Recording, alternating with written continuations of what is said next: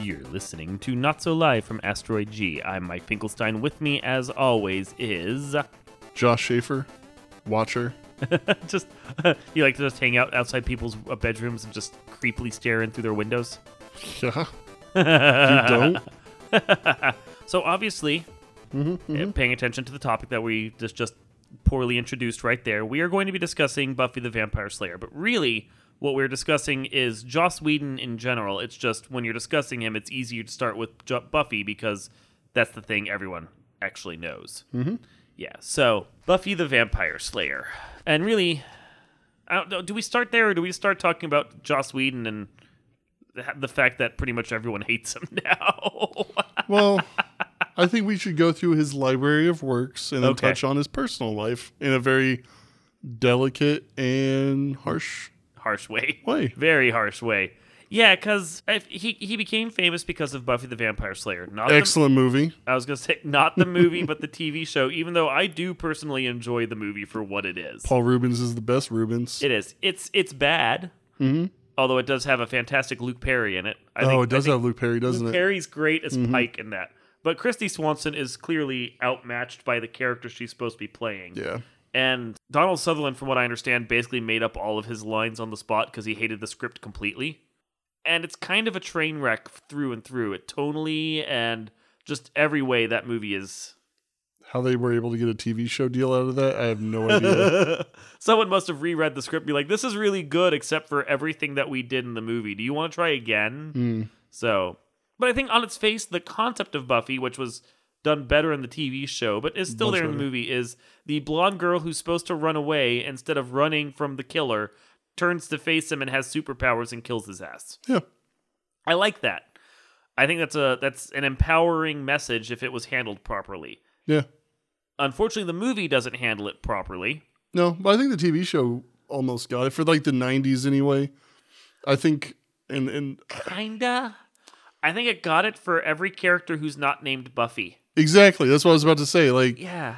I like Joss Whedon's works for the most part, but I feel like he's always had an issue writing women, specifically powerful women. Yeah. Well. Yeah. And it feels like it's more sexist than it is not sexist. Yeah. Well, Buffy, the characters around Buffy are empowered and learn to be their best selves and find the hero within each of them. But Buffy spends most of the series running from her powers and acting like a spoiled child and falling in love with one person or another and making everything in the show about her love life. Yes. Which it was the 90s. I appreciate that it was, trying to appeal for, our generation. Mm-hmm.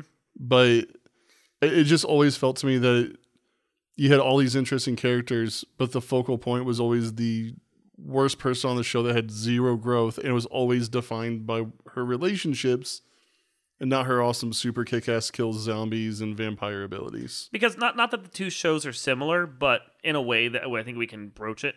There's another show from the 90s featuring a strong female character that I think avoids these problems and manages to make the show less about her relationships to specific guys and more about just who she is as a person. And that would be Daria. Yes. Yeah. Daria is the best, in my opinion, as a male, white male. Yeah.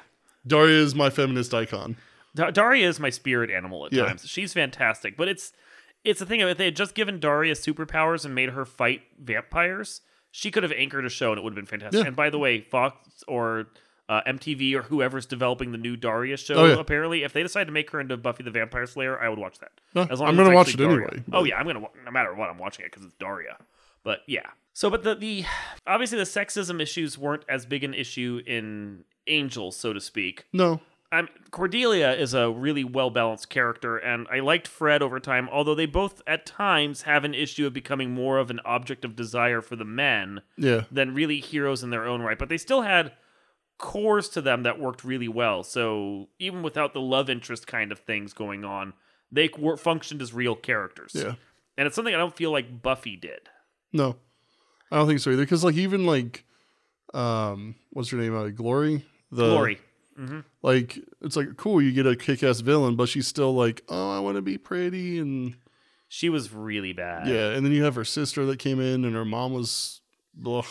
I liked Dawn in the comics better. Dawn became good in the comics. Yeah. But in the TV show, it's like, why? And you're right, she had a mom on the show, and I completely forgot she had a mom.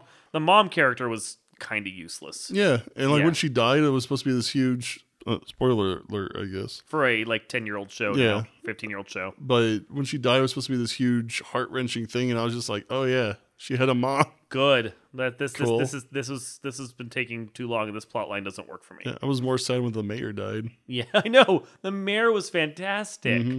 But again, a strongly well-developed male character. Yeah. I mean, Faith was a more interesting character than Buffy. Yeah, Faith was amazing. Of course, it helps that Faith never really had a love interest right up until like the last few episodes of 7th season. Yeah.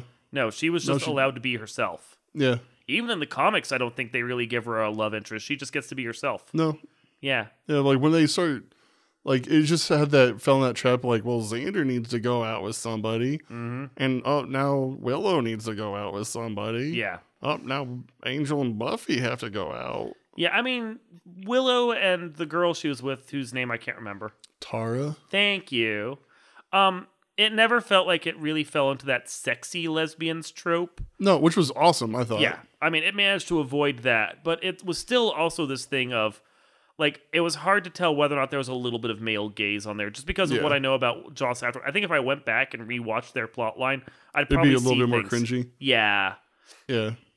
Speaking of cringy, though, one of his next shows, Dollhouse. Oof. Yeah. Lisha Dushku was awesome in it. She was. And it was a decent show, but and the kind of cringy. The Russian guy they had, whose name I can never remember how to spell because I can't. Terrible. I'm not even going to try to pronounce it. I'm sorry. He was fantastic on that show.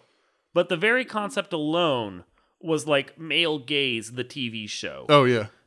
People become like give themselves over for 5-year contracts as sex slaves and get reprogrammed constantly. And no, that seemed a little fetishy. It seemed a lot fetishy. Like it's the kind of thing you'd expect to find on like some fan fiction like news group or something. Yeah. It's like, why isn't this doing well? Because it's creepy. It's really and they tried to like reboot it, like soft boot it and make it more interesting in second season. But by that point, it's just like all the people that might watch this are already creeped out by it. Yeah, I watched it just because I was like, it's gonna get good, right, guys? Mm-hmm.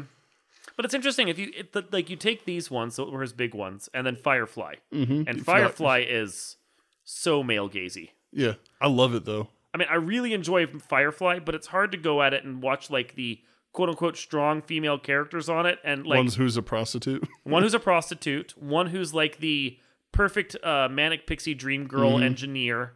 Another girl who's introduced naked, and while she's never an object of desire, there's always this flitting her around in like these gauzy modern dance like outfits, and like she's an object of lust even if she's never treated as one. And even Zoe, who's the strong female character on the show, there's still this like because of her husband who's on there, there's still this weird male gazy quality to it.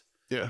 Yeah. I feel like Joss has a problem with having multi-dimensional female characters. Yeah. Like he's just like, Zoe, you're the kick-ass strong one. You don't really have emotions. Yeah. And Nara, you're a prostitute. You flirt with the captain. They're all defined by singular qualities. Like it's hard to define the captain, Mal Reynolds, as any one single trait. He's very nuanced and multidimensional, but every one of the, and I would almost say to a certain extent, Wash is the same way. He's the pilot, but there's more to him than just being the pilot. Yeah, same with Book. Yeah. The Doctor. Shepherd Book. I mean, even Jane has more to him than that. Yeah, but it's like... Zoe's defined by the fact that she's the strong second in command. Yeah, and... What's her name? Kaylee? Kaylee is defined by being the flighty engineer. Yeah, who likes strawberries, which was... like her one fetishy thing that came up over and over again. Yeah, and Inara was the prostitute with the heart of gold. Yeah, like the females don't like the only one who gets much of the way of development is River. Yeah, yeah, but that you have to wait for a whole movie for that. Yeah, to finally get all of the development out of it. Yeah. But I feel like it's like the worst RPG character generator. It's like you're the tank. What do? Tank stuff. Well, it's part of what made Dollhouse so bad was that it basically let him play with his worst tendencies by mind wiping everyone. Yeah. Yeah. But, I mean, I still love Firefly, and I think that there's stuff there, but like this isn't anything I would have ever really thought about until we found out about Joss Whedon. Until like it came out. Like, now I understand that some of this came to light because he was cheating on his wife and came clean to her, which good for him. Yeah. And then she divorced him and told all these stories about the things that are happening before between them, how he leered at people on set and got into weird flirtatious arrangements with a lot of his actresses, may not have actually cheated with all of them, but got into these flirtatious relationships. And it taints, like, whether, like, the problem is the fact that he holds himself up as a feminist icon, or did until this came out. Yeah. And would even give, like, these super, like, feminist attacky speeches almost about how people need to do more and Yeah. And then it comes out that he's doing these kinds of creepy, lecherous things with the females on his cast. And you're like, well, are you really? Yeah. Were you just saying this because you want to see some boobs? Because, like, this is kind of what it seems like now, man. And then you go back and watch some of his other things that he didn't necessarily direct, but he wrote on, like Alien Resurrection, which has a really weird perspective on its female characters. Like, it's pro-female characters, but they're also creepy at the same, and has a creepy gaze to them. Yeah, or I just rewatched Dr. Horrible. Yeah. And I loved it the first few times I watched it. I recently rewatched it, and I forgot how cringy parts of that they are is. And the female is the strong female character, quote unquote, on that is just basically a prize for the guy to win. Yeah. And then, I mean, even Toy Story, if you want, if we want to go far back, Bo Peep is just basically an object of lust for Woody, and no matter how strong she may be, she's just basically a prize for Woody. Yeah, and that's pretty much the only female in the entire. Yeah, because Mrs. Potato Head doesn't get introduced until the second movie. Yeah. And then you have like a. Did he do one of the Avengers movies, Age of Ultron? He did the first and second ones, and the first one's good. Yeah. Although there's a couple leering shots at Black Widow's butt that probably didn't need to be there. But she's great in it, and Scarlett Johansson does a great job. But the second one has this really weird love story between Hulk and Black Widow that just... Scarlet Witch was just weird, too. Yeah, it's really... I'm sure that some of it is just me maybe projecting more into it after I know the story. But it's hard not to. It's like when you find out how terrible a person Bryan Singer is, you can't help but, like, apply that eye to the movies he had beforehand. Yeah, it's like, because, you know, like, I do photography and some light film work, and I put stuff that, you know, like myself into these things, you know, like it's not just, I don't know, I try to put some of my personality and my likes into the stuff that I do, and it's hard for me to imagine that, you know, like the Joss Whedons, Kevin Spacey's, et cetera, don't do the same thing. So how much of this is like their idealization of a perfect world? Yeah. You know, and it's kind of creepy. It is. It's hard. It's hard to go back and watch this stuff. And he has this new like Victorian superhero show he's doing with like. Oh, is he? It's on HBO, so it can probably even be even more leering than his previous ones were, if it's going to be that way.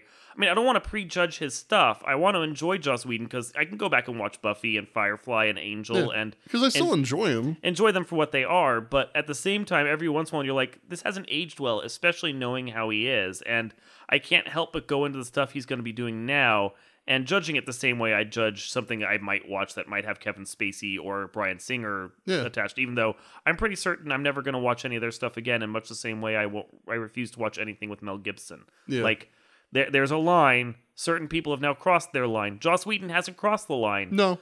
But if more bad stuff comes out about him, that line will get crossed, and I'll have a hard time going back and watching The Avengers again. Yeah, and I hope it's just ignorance on his part, or, I mean...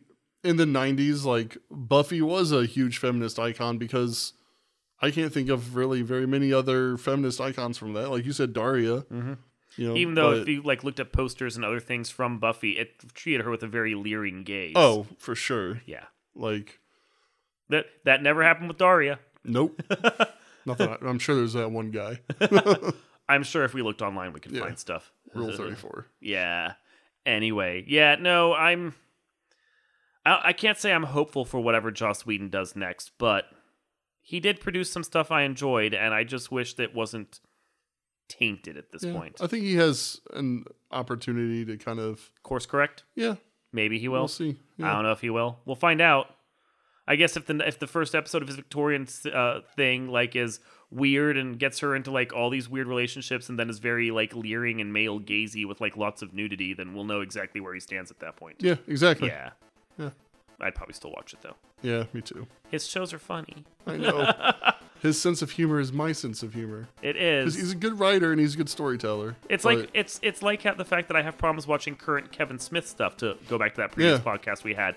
But his previous stuff I really enjoy, and there are certain things that he's produced that have a voice I truly understand. Yeah.